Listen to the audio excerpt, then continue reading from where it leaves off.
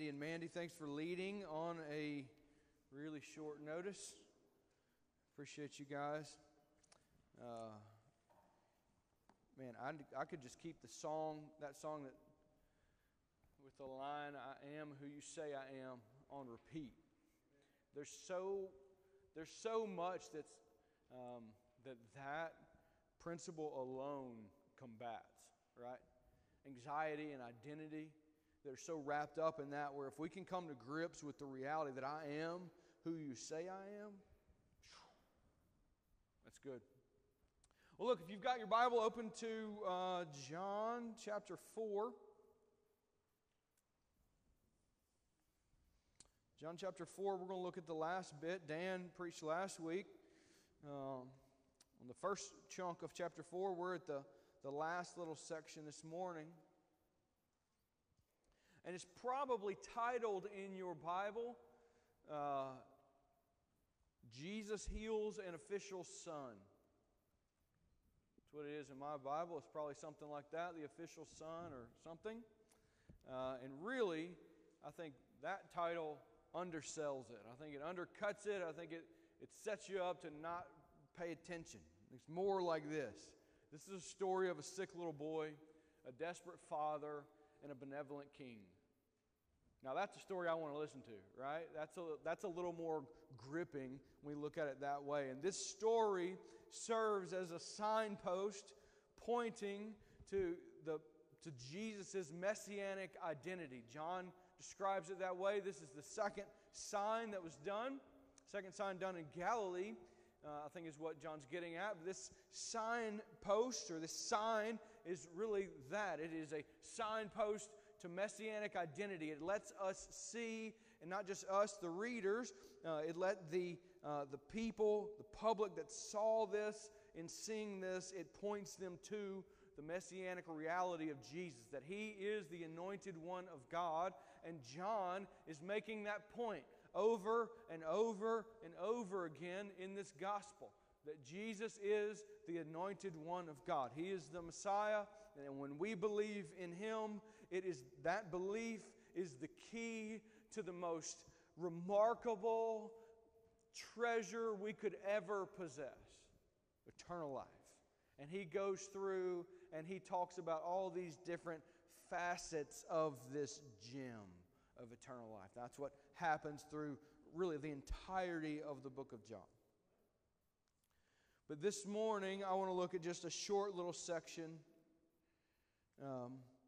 here in a really simple sermon that leads us to one simple application point that we can grab hold of today and this week.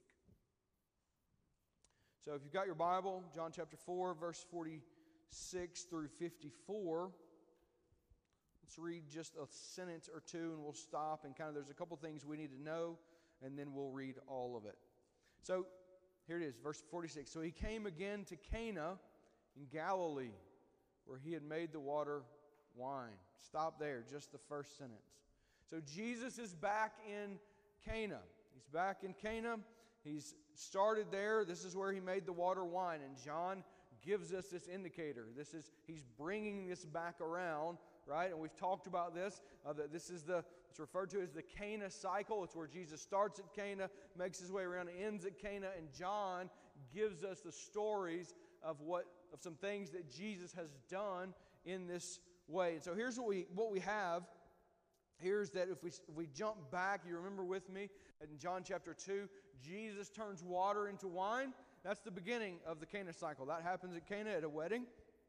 He turns water into wine. And then later in chapter 2, we have that Jesus is at the temple and he cleanses the temple. So he's made his way from Cana down to Jerusalem. And he's there for Passover, and he cleanses the temple.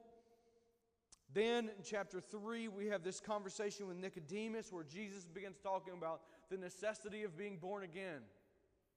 That we must be born again. And he starts talking about eternal life, right?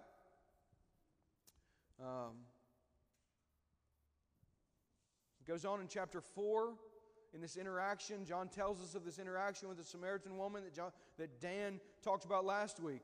And in this interaction with the Samaritan woman, he talks about living water, this new water, this living water that will spring up to eternal life. He talks about new worship in the new temple. And then we're talking about, I think, a new authority, demonstration of a new authority. That is today. And here's the point of the Cana cycle is that the new has come. The new has come. We're talking about new wine, new temple, new life, new water, new worship, new authority. John is laying this out in a very strategic way, right? To make the case that the new has come. And this is what Jesus is talking about. This is what Jesus brings in. Now, all of these are intended to shape our belief. All of what John is doing is intended to shape our belief that Jesus is the Messiah, that He is the anointed one. That is the case that Jesus is making. That's why the whole thing that I think John is aiming at and that we're aiming at is belief. That it all flows out of belief. That belief is the key that unlocks this eternal life. It's belief in Jesus. And Jesus then gives us eternal life. And this is the impetus for everything else we do. And that's what John is aiming at. So, that's the first sentence. Gives us a little context. We're back in Cana. Keep reading. 46 through 47. So he came again to Cana in Galilee, where he had made the water wine. And at Capernaum, there was an official whose son was ill. When this man heard that Jesus had come from Judea to Galilee, he went to him and asked him to come down and heal his son, for he was at the point of death. Okay, a couple things we want to pay attention to. This is where we pick up in this story, a sick little boy and a desperate father. He was in Capernaum. At Capernaum, there was an official whose son was ill. So Capernaum, this is 16 miles away from Cana. You think the distance from here to Tipton, roughly, right? And that this official, who would have been officially connected almost certainly to Herod Antipas, he's some official in his cohort or cabinet, and he's connected to him in some official way. Now, we don't know whether this guy is a Gentile or a Jew. It doesn't say. There's no reason to believe that he is a Gentile, but this is all that we know about him. And that his son is sick, and that he can't do anything to help him. Now, this is one of those places in the Bible that it's easy, and there's many of these, where it's easy to read the text and just kind of skip on through it and not feel it, not feel the weight of what's happening, right? But if you look at the story, not as just that Jesus heals an official son, but this is a story of a sick little boy and a desperate dad, right? You think you've got this situation that's going on in Capernaum, and something happens, and this boy pops up sick. And they do the normal medical things, whatever that might have been for them in the day, right? To take care of him at home, do some things, then call a physician. This guy was probably fairly wealthy, to call a physician to come and to assess the situation, to try to take care of this boy, and nothing's happening. And he's at the point of death, is what it tells us. He's at the point of death, and then something crazy happens. Right? This boy is at the point of death, and the father makes a desperate move. Because if you put yourself there, your little boy is dying.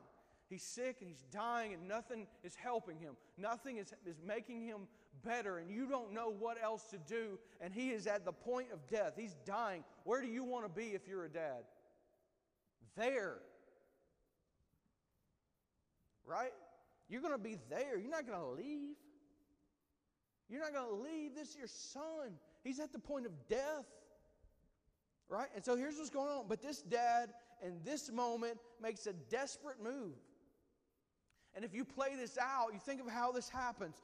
That Jesus, this rabbi that is gaining some notoriety, there's some disciples, there's a crowd that follows him. You heard that he's in Cana. So this dad, he's heard that this rabbi, that some say is the Messiah, that he's at Cana in Galilee. And so in this in this move of desperation and hope, this dad leaves to go 16 miles to go find this rabbi that some say is the Messiah. Okay, so this is a move of desperation more than it is a move of faith. It's what it looks like here. But here's the feeling of this that resonates with me, and that this should resonate with all of us, of looking at this thing and this feeling that says, I'm in trouble and I'm helpless and I can't fix this situation. I need to get to Jesus. Right? Of going, I can't fix this. I don't know what to do. And as a father, to sit there and hold your son who is dying and is at the point of death and go, dude, I can't fix this. I got nothing. I got nothing to do. So I'm going to lay him down, and I've got to get to Jesus. The principle that shows up just in this little snapshot is meaty. It will carry us through, right? When we say, I don't know what to do. I don't know how to fix this. But I know I need to get to Jesus. So he sets out and he leaves his dying son. This is a move of desperate hope. And this is where the benevolent king comes into the story. So read with me. Let's read the rest of it. Verse 47, when this man heard that Jesus had come from Judea to Galilee, he went to him and asked him to come down and heal his son, for he was at the point of death. So Jesus said to him, unless you see signs and wonders, you'll not believe. And the official said to him, Sir, come down before my child dies. Jesus said to him, Go, your son will live. And the man believed the word that Jesus spoke to him and went on his way. Stop there. We'll read the rest of it in a second. Okay, so you've got a sick little boy, a desperate father makes this 16-mile journey to find this rabbi that might be the Messiah, and he finds him. And what it looks like to me is that he finds him in a crowd.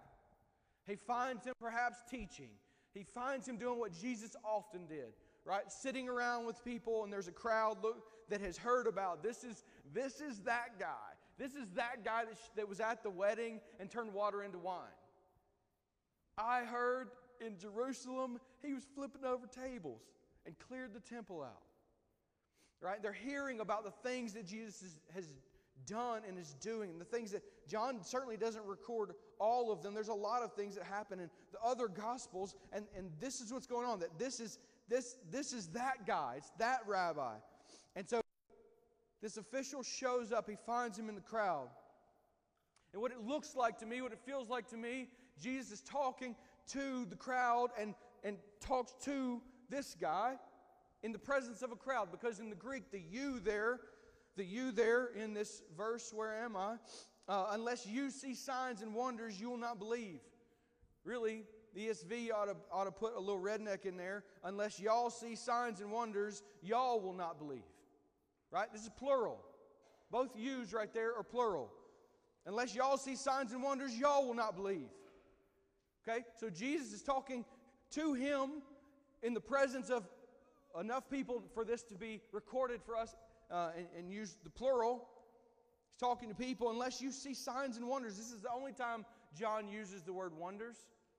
He's talked about signs, and he will continue to talk about signs. These things that Jesus does that points to his messianic identity. But in this situation, he says, unless you see signs and wonders, you are fickle. That's what he's saying. Y'all are fickle. Unless you see great wonders and things that impress you, you won't believe. But the father here, this desperate dad, he's not about that. He's not concerned with that. Look. So we get this glimpse of this very personal moment. So the official said to him, now he's talking directly He's talking directly to Jesus.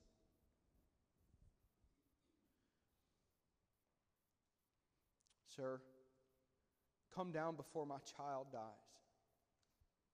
And now Jesus responds directly to him.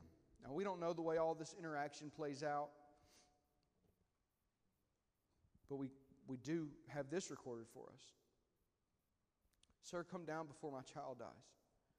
He's not interested in signs and wonders. He's only concerned with the life of his precious boy. And Jesus answers him directly and personally. Go. Go. Your son will live. Again, this is one of those moments that's easy to miss, because here's what's happening. This is where the rubber meets the road, right? Go, your son will live. And boom, right there, here's what's happening. When he says, go, your son will live, Jesus is demonstrating an authority that they cannot fathom. Right? They don't get it. They don't understand. This is an authority that they cannot fathom. That this man walks or rides in a chariot, or however he gets there for 16 miles, he gets to Jesus. He says, please come with me. Please come with me. You need to go to my house. Please come with me. My son is about to die. Please come. And Jesus tells him to go. Go, your son will live. I don't have to go there. I don't have to go there. I have authority with a word. I can heal your son. I just did. Go. Your son will live. And it is in this moment that we're reminded that the Word of God is powerful. Right? You look all through the Old Testament, the things that God does by His Word, He creates by His Word. He judges by His Word. He reveals by His Word. Right? The Word of God is powerful. And at the beginning of John, the Word became flesh and dwelt among us. That's what he's talking about with Jesus. Even you go back a little further than that. In the beginning was the Word. And the Word. All these things that we see with the Word. Right? In the beginning was the Word. And the Word was with God. And the Word was God. All things were created by Him. It was nothing created without Him. All of this by the Word. And now Jesus says this, go, your son will live. And here the rubber meets the road. Believe or not. Right? Believe or not. Because if you believe this, you believe in what's going on, you believe in what Jesus has just said, what do? So, let's read the rest of it. So Jesus, let's start in 49. The official said to him, sir, come down before my child dies. And Jesus said to him, go, your son will live. And the man believed the word that Jesus spoke to him and went on his way. And as he was going, his servants met him and told him that his son was recovering. And so he asked them the hour when he began to get better. And they said to him, yesterday at the 7th hour, the fever left him. So yesterday, 1 o'clock in the afternoon, fever breaks, your son is better. And the father knew that was the hour when Jesus had said to him, your son will live. And he himself believed, and all his household. This was now the second sign that Jesus had done when he had come from Judea to Galilee. Okay, so look, here's what we see. This desperate hope has now transformed into confident belief. He believed and he went on his way. One thing that we see is that his belief impacted those around him. His belief affected his son. Right? His belief affected his son.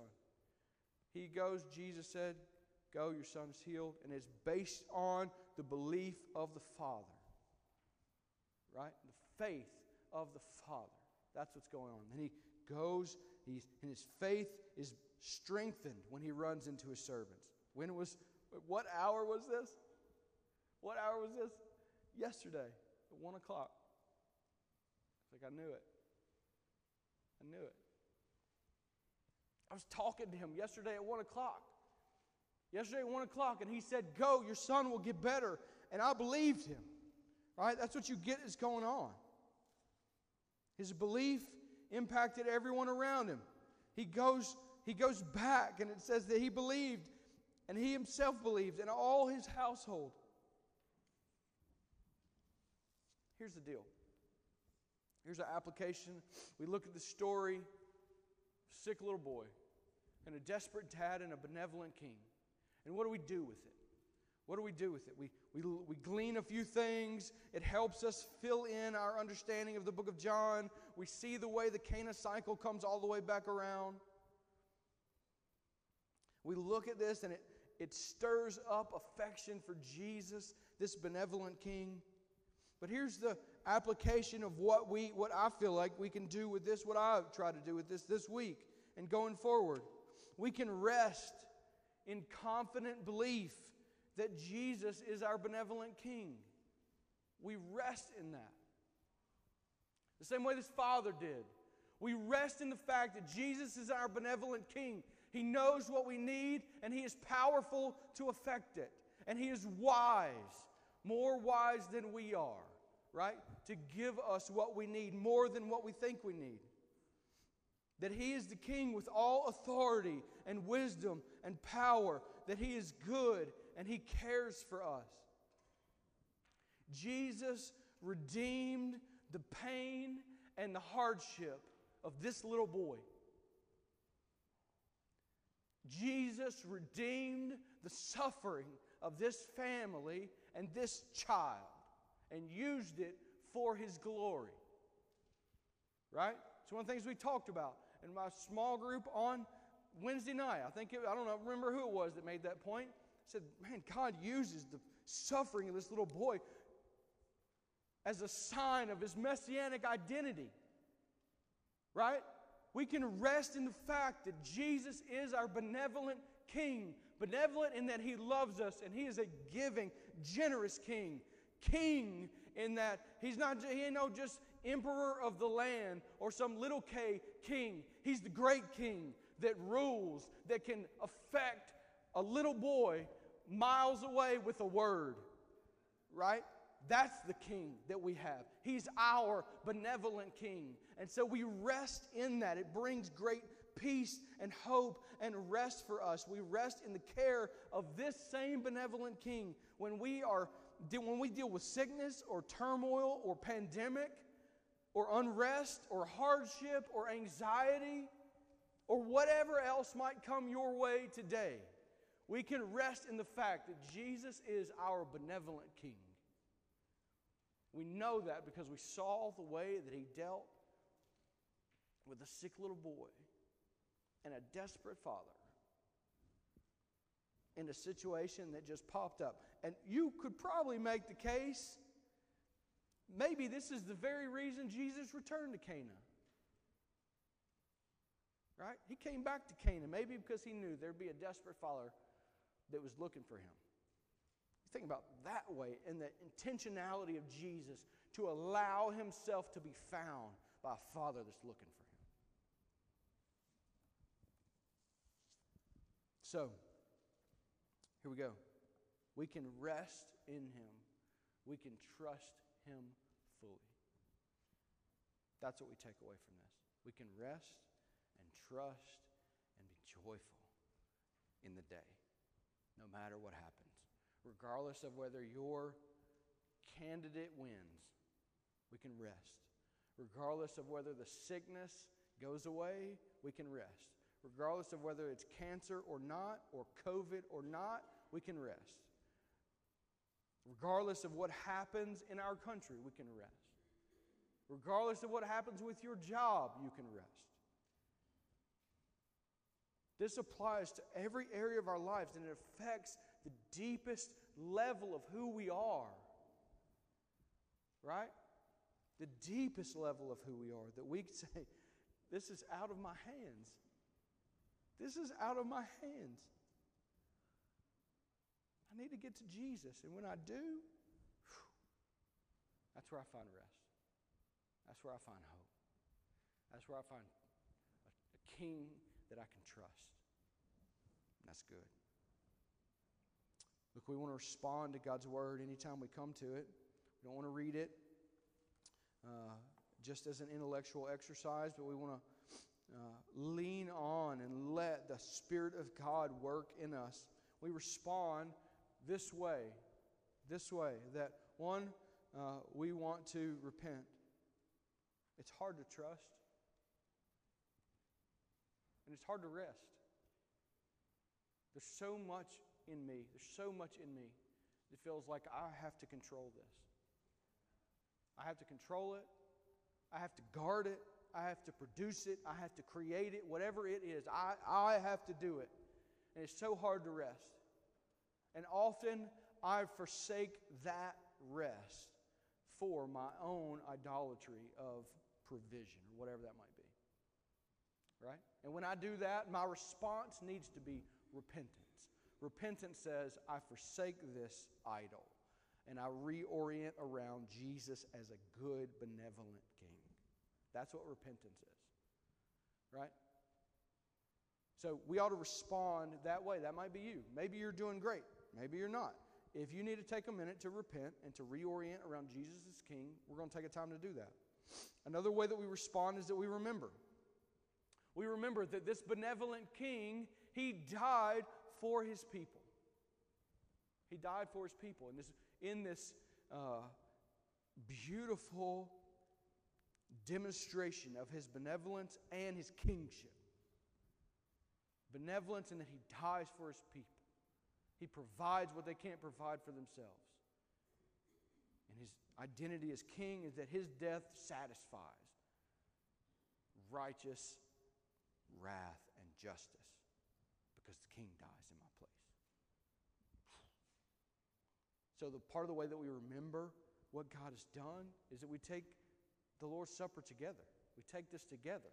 This is a weekly rhythm of remembrance, right? So if you're here with us for the first time in a minute, you come down the outside aisles. If you want to participate, you come down the outside aisles, you grab the wine or the juice and the piece of bread, you take it back to your seat. And you pray something like this: God, help me to remember. Help me to remember well as I take this into my own body, as I taste it, as I consume it. Help me to remember that Jesus died in my place, that my benevolent King died in my place. All right? The aim for this whole thing is engagement and remembrance. That's why we make you get up. That's why normally we have bread that you break. That's why we use wine, because it's bitter and it burns a little bit. The whole aim is engagement. Right? So we're asking you, inviting you to participate in this rhythm of remembrance with us. But this is not what you need. This is not what you need if you have not put your faith in Jesus. There's no righteousness on this table. There's no righteousness there. Right? There's only remembrance of what Jesus as King has done for us. So if you have not put your faith in Jesus, the invitation for you is this repentance. It's repentance. It's to turn from sin, to embrace Jesus as King, and this new life that Jesus talks about in John chapter 3. A third response is rejoicing. Rejoicing. We want to sing together. Posture of joy. We want to give joyfully. Serve the church, serve the kingdom. We want to give joyfully as an act of worship and rejoicing. God ain't interested in your money. He's after your heart. But this is the way that we participate. You have opportunity to worship this way, right? You can give online. You can give at the box in the back. And then we want to celebrate with joy, right? In our singing, in our giving, in our going, we want to go with a posture of joy. So let me pray for us, pray over us. We'll respond together. We'll sing another song or two, and we'll wrap this up. Let's pray. Father, I thank you for your word, for the way you teach us through it. God, I'm so thankful for a simple story about a sick little boy and a desperate dad and a benevolent king. God, it's so good to see the way that you see people, that you care for them.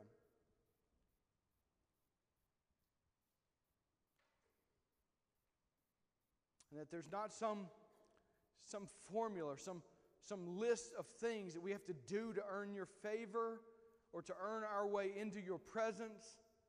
So you came for us. You sent your Son to seek and to save that which was lost. To step in, to the brokenness of life and redeem it. Father, I'm grateful for the example that we have in this text this morning. God, help us to allow your word to prompt some things in our lives, to prompt us, to goad us into resting, to trust and rest, and have confident belief that Jesus is a benevolent King, that He is good. That He is good, that He is powerful, and that He loves us right where we are. He's made a way for us to live. Father, in the next few moments, help us to respond well with engagement and remembrance and honor. God, not just going through the motions, not just taking communion because it's there, not just singing because there's lyrics on a screen, or giving because we feel like we need to. God, but help us to be engaged, to lean in. Father, for anyone in the room that might be in this position, that they don't know you as Father, that Jesus has not been their King, but sits still in this spot of brokenness and blindness and darkness. God, I pray that you would deliver them. God, that you would open their eyes to the gospel, that they would embrace it wholeheartedly, and that they would believe in the name of Jesus and thereby have life. God, for those in the room that have put their faith in Jesus, help us to respond well. God, I pray all these things in the strong name of Jesus, our King.